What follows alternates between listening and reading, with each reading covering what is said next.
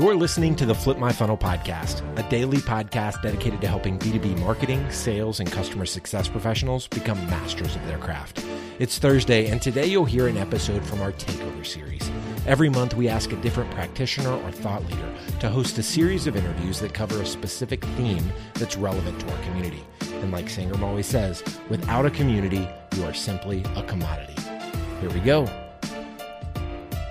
Welcome to ABM Myth Busting. This is a podcast series, and what we do is we look at account-based motions that we see as common practice out in the marketplace, but aren't always necessarily best practice. My name is Celeste Lunsford, and I have the pleasure of being Chief Research and Strategy Officer at Emissary. So Emissary is a human intelligence network, and what that means is we consist of thousands of technology buyers who had executive level positions in the Fortune 500. And what we do is we connect those executives to sales leaders and marketing leaders to share their insights and provide some coaching that helps you get into your target accounts, close deals bigger and faster, and expand some relationships. So I'm thrilled to have one of those emissaries with me today, Bernard Brouwer. He is former Vice President of IT, North American Consumer Group, and Global R&D at J&J. Welcome, Bernard. Thank you. Thanks, Celeste. So now we're going to tackle a myth together. And the sort of the gist of that myth from an ABM perspective is, when in doubt, lean in on product messaging to spark some interest.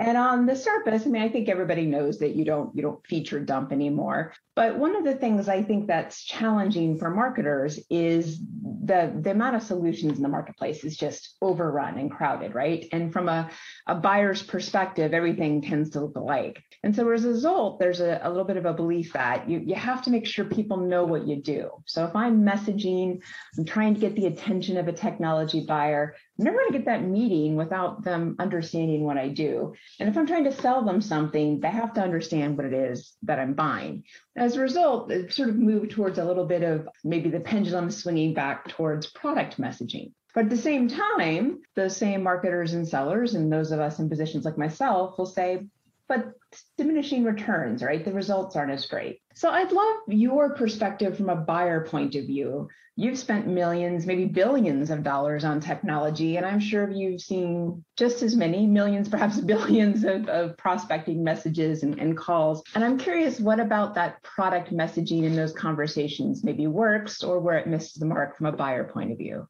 Thanks, Celeste. So there's a few things that I've seen in my experience that don't work. So maybe start with that. Okay. One is that sometimes it's just the message is too detailed. I've seen salespeople going into too much detail early on. And for me, I would be less interested in the deep technical aspects of their product offerings, but look at it more from a capability point of view. So with your product, what can I do that I can't do now? And how does that create value for my organization? And that's also linked to the fact that it's got to be connected to the business needs we have. Mm-hmm. So for me as a CEO, it was most important to make sure that the IT group would deliver business value. And the way we would typically do that is we would have a one-pager for our overall business to say what are the priorities for the year, so the big programs, the things we wanted to hit in areas like consumer, brands, supply chain, quality, financials, right? All of those. And we would have quite specific metrics for those. And that would then be translated into similar or one-pager for my IT team to say, how are we going to do that? So the main programs we have, how we support that. And what I would like to do with technology vendors is actually almost extend that to them to say, so how are you going to help me and my team to make this work? So it really needs to be around sort of business value and sort of tangible and very visible for our business partners as well. So just having a good product is not enough. And then another part for me is also sometimes it wasn't appropriate for executive level because as an IT leader, you just don't have the time or the bandwidth to cover technology solutions in all functional areas. So you tend to focus on the things that are relevant at that point in time. So, at this moment, you would talk about, obviously, COVID, like remote working, collaboration. It would be around, security, the ransomware stories we read. So it's got to be topical, and from that perspective as well. Yeah, it's interesting because, as a marketer or a seller, one of the things that everybody is moving to is this idea of I'm moving away from selling to a contact to selling to an account. And I know upfront I need to sell to a whole bunch of different decision makers. And I want to start high, right? Because people like yourself, they have the budget. But then it's that extra piece of, well, now how do I tailor my message to each one of those decision makers? And it's going to look very different for someone from your level to other people that I might be marketing to. And that kind of personalization, that can take time and be challenging. I would agree. Yeah. One of the things that we have the ability to do is we do research with our emissaries in our network like yourself. And so we recently did a study with a couple hundred folks, executive titles, big IT buyers, and we asked them to dissect the last time they'd spent money on technology. So about, $250,000 US or more. So not necessarily outrageously large, but large enough that it would catch someone's attention. And to think back and, basically do some forensics. So who won and who came in second? We asked a whole bunch of questions about why that was and the difference in solution. But one of the striking findings from that is that only 1 in 5, so it's about 22% said, the solution that came in number one, the one I picked, it really was the best and it fit my needs perfectly. And it was kind of a slam dunk, right? But the implication is the other 78%, that wasn't the case. So basically the number one choice, the number two choice, the number three choice, they all sort of ended up being alike and looking the same, and from a product perspective. So the reason that they chose one over the others really wasn't a product oriented answer. From your perspective, what were some of those things that if you had a bunch of solutions and they basically all looked the same, what tipped the scale for you? Yeah, great question. So there's a few points, Celeste. One thing is, for me, is product scalability. And that's, in some cases, it would be okay to have a niche product, right? Because you only apply it in one market or for one sort of, very specific set of users. But for the vast majority, you really want to have solutions that you can roll out globally. So you want to know that people around the world know the product and it can be supported, both from a software perspective, but also, specialists available to help implement in various places. So that scalability is really important. Mm-hmm. And it's not just with the product provider, but also with the big five or the big six, right? The consulting companies that can help actually with the implementation. We would also look at future developments. So is there a product roadmap that sort of is sufficiently strategic in terms of future capabilities? Because you want to go into that, and you talked about sort of selling to an account, right? You don't want it to be just a single, one-time buy. You want to have something for the future. So obviously, the future development and sort of the roadmap are critical there. And then linked to that, we would also look at financial stability of the company you're dealing with. So, will they be around in 5 years and 10 years from now? So are you sure that there will be support available? Obviously, less critical if there's a niche product, but for those larger programs, you want to be sure that's there. Mm-hmm. And then agility, I think we'll talk about that later as well. But when we talk about the implementation approach, agility is important when you talk about product development. And specifically, if you find gaps between what you need and what the product offers, the question is, can it quickly be addressed, or do you need to wait for, 3 more releases, right, before it's answered? And then last but not least, we've moved away from a product to much more of a platform approach. And that's critical. If you stick with a product approach, what we tended to have is you've got just a plethora of technology solutions, and as an IT department, your time, your money, goes into, frankly, keeping that up to date. And so you're spending your days and your lives with, upgrades and sort of integration efforts and testing. You want to make sure that that becomes easier, so you spend more of your time and energy, business value, right, and sort of new capabilities that you can create. So with a platform approach, that becomes a lot easier. And also you can push some of the responsibility back on your technology providers. And practically what that would mean is, in our case, if we have something in the supply chain space, then you want it to be seamlessly integrated with SAP, right? Our transaction engine. Commercial space, it would be around Salesforce or something else, right? And then on top of that is also this whole movement to cloud, right? So, platform as a service is very different than sort of, buying one-off product solutions. So, the world's moved on from that perspective. It's interesting as I listen to you run down that list. What strikes me is they aren't really product features so much as they are like provider features, or how these vendors and these partners that work with you, their approach to product development and how that approach matches up or not with your preferences for the things that your organization finds important, kind of going back to your one pagers. Correct. Yeah, makes sense.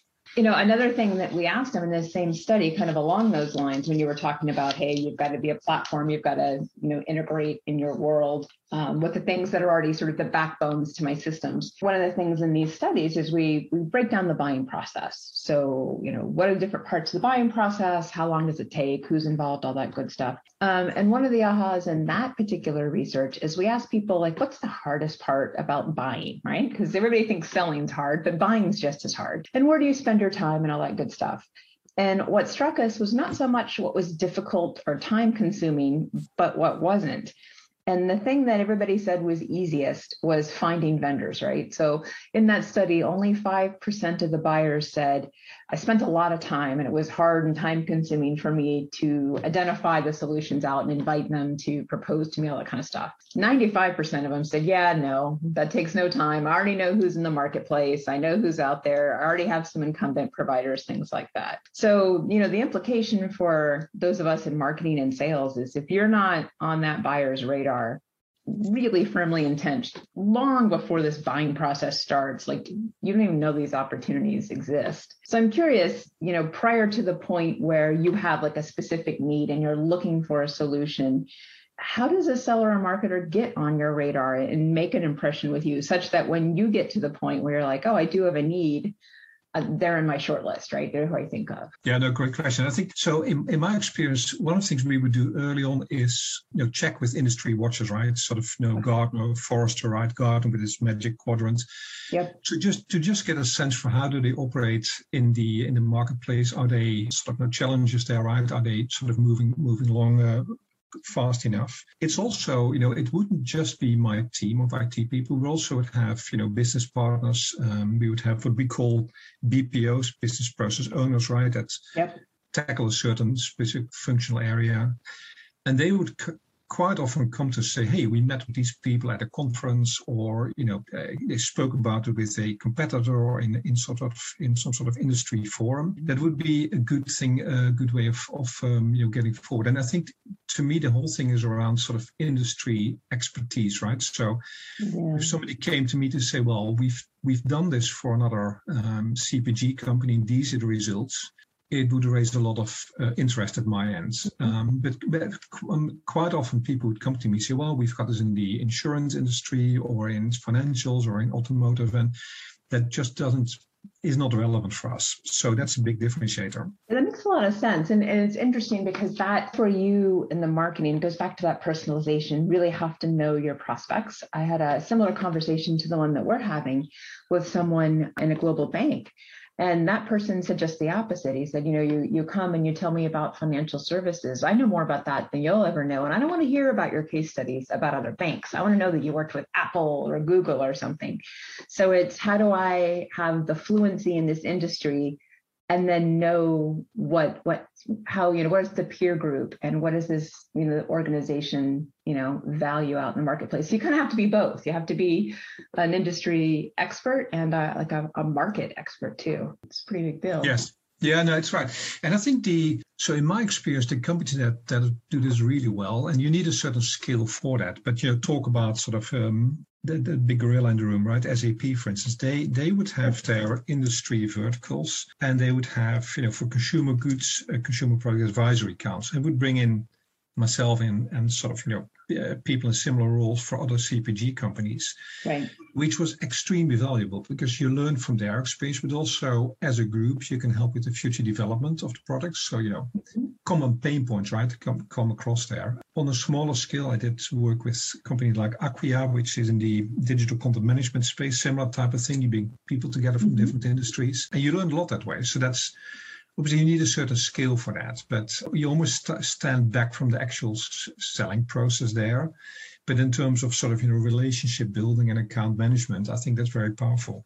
Yeah, and that makes a lot of sense when you talk about, what you're selling in messaging is not so much product. It's here's what I would be like as a partner. And so being able to connect you to peers, that brings value in and of itself. It's not really about my product or how all that fits in. It's again, sort of, it's the partnership features. Yes, and if people sort of during implementation can, point in a certain direction that they've seen best practices in your industry with our companies, obviously that's very valuable. And that, again, that's sort of, quite far away sometimes from the actual product offering that's on the table.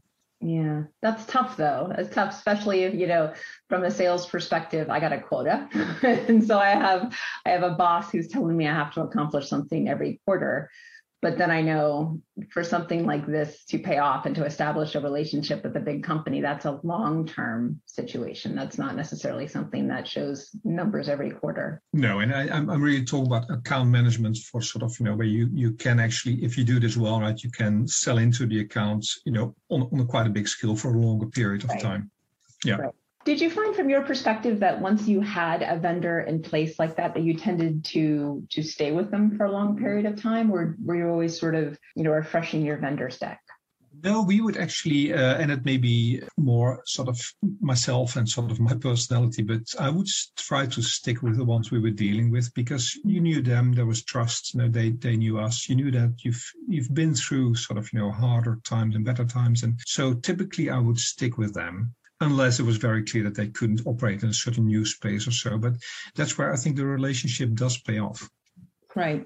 Well, one last question on the product front, and this is a little bit further down the marketing and sales funnel. So once you get to a point in a buying process, most organizations are going to have to get deeply into product, right? So there's a lot of messaging up front, positioning the partnership and the value, but at some point you're probably going to do a proof of concept or a pilot, and you want to get into the weeds of the product. So I'm curious, what do you look for when you ran those proof of concepts or pilots? There are particular features or things that you wanted to see demonstrated? Yeah, so we moved a lot to a very agile approach, right? Indeed, to proof of concept, or you try to get a minimum viable product and MVP out. And the idea was, stepping away from those large RFP processes and just say, guys, work with a few people from my team, tell you what the business promise we try to achieve, and just get a prototype ready for us. And frankly, don't spend more than a few weeks on that. And then we'll have a look at it, see what it offers, and make some changes, right? Very much in this agile, you've got a product backlog, right? And you sort of start to operate in that way. And hopefully, if it sort of provides value early on, it could even be self-funding, that you're getting business benefits and you sort of plow it back into further development of that product. So very much an agile approach. And that's also, it would be around the product, but also the team you're working with, right? Sort of, compatibility of the people from the vendor organization with our people. How do they react, right? Is there this added value of new ideas coming up? So you test not just the product, but also the people and the provider there. And a lot of what we would do is also based on user-centered design or human-centered design, right? So where ideally what you'd like to do is make things so simple that it's intuitive and it's almost like your iPhone, right? An app that you're using there. That helps with user adoption later on. So that's also, making sure that you're working with a partner that can actually work in that way. We would sometimes get new companies in that specifically focus on that element. But, again, it's something that makes it sort of agile and very easy to digest. That's interesting. So again, you're looking at product, but at someone at your level, you're looking at product from a usability perspective, the people, the relationship, the flexibility. Now, I'm assuming there were people deeper on your team who would be digging into more the technical aspects of those solutions, but those would be probably at lower levels. Correct. Yes. Yeah. And the whole thing is also with sort of larger companies, right? There will be some sort of standards, right, for different types of software. So you can't have, anything you would like, right? You're working with your colleagues from other parts of the business. You're working with people from central sort of architecture teams to make sure that you basically maximize the value of your investments with those technology providers. Mm-hmm. That makes sense. So I guess as I listen to us chat, it's yes, product is important. I mean, if you don't have a product that does what it's supposed to, that's not going to be successful. But in the marketplace today, that kind of messaging isn't much of a magic bullet, right? And so especially when we're dealing with someone at your level, it's a little bit more business focused than technology focused. As I reflect on some of the things you've shared, what you said is, the product messaging you've received in the past is really just too detailed for someone at your level, and you're more interested in, your technology charter for the year and how it's going to marry up to business alignment. When you talked about what made the difference in a purchase, you mentioned things like financial stability, right? Or the roadmap of the product ahead. And what was the PD approach? And were they moving to sort of a platform model? And then getting on your radar prior to the point of where you're ready to issue RFP or anything at is going to require a little bit more of a value-oriented approach. And you gave us some examples of, being invited to roundtables to discuss issues with other peers in the community, being going through research and Gartner notes, things like that. And then our last topic, we talked a little bit about even the pilots and proofs of concept. There's certainly people deeper in your organization who are going to be tearing apart the technology. But what you're looking for is, again, those partnership elements, the people, the agility, how quickly can they move? Can they provide value in just 2 weeks? And I think those are key things, because leaning in on product messaging with someone at your budget holder level isn't probably going to create a lot of impact. So Bernard, thank you so much for giving that buyer point of view. I think it's always really helpful to hear from someone who's been on the receiving end of all of those emails, been invited to and proposed to a million times. For those of you guys listening, don't forget to check out the other podcasts in this series. There are some other ABM myths that we want to look out from a buyer point of view. And of course, research to us at emissary.io if you'd like to talk to Bernard or leverage another emissary in our network when it comes to account-backed strategies. You've been listening to the Flip My Funnel podcast. To make sure that you never miss an episode, subscribe to the show in your favorite podcast player. If you have an iPhone, we'd love for you to open the Apple Podcasts app and leave a review. Thank you so much for listening. Until next time.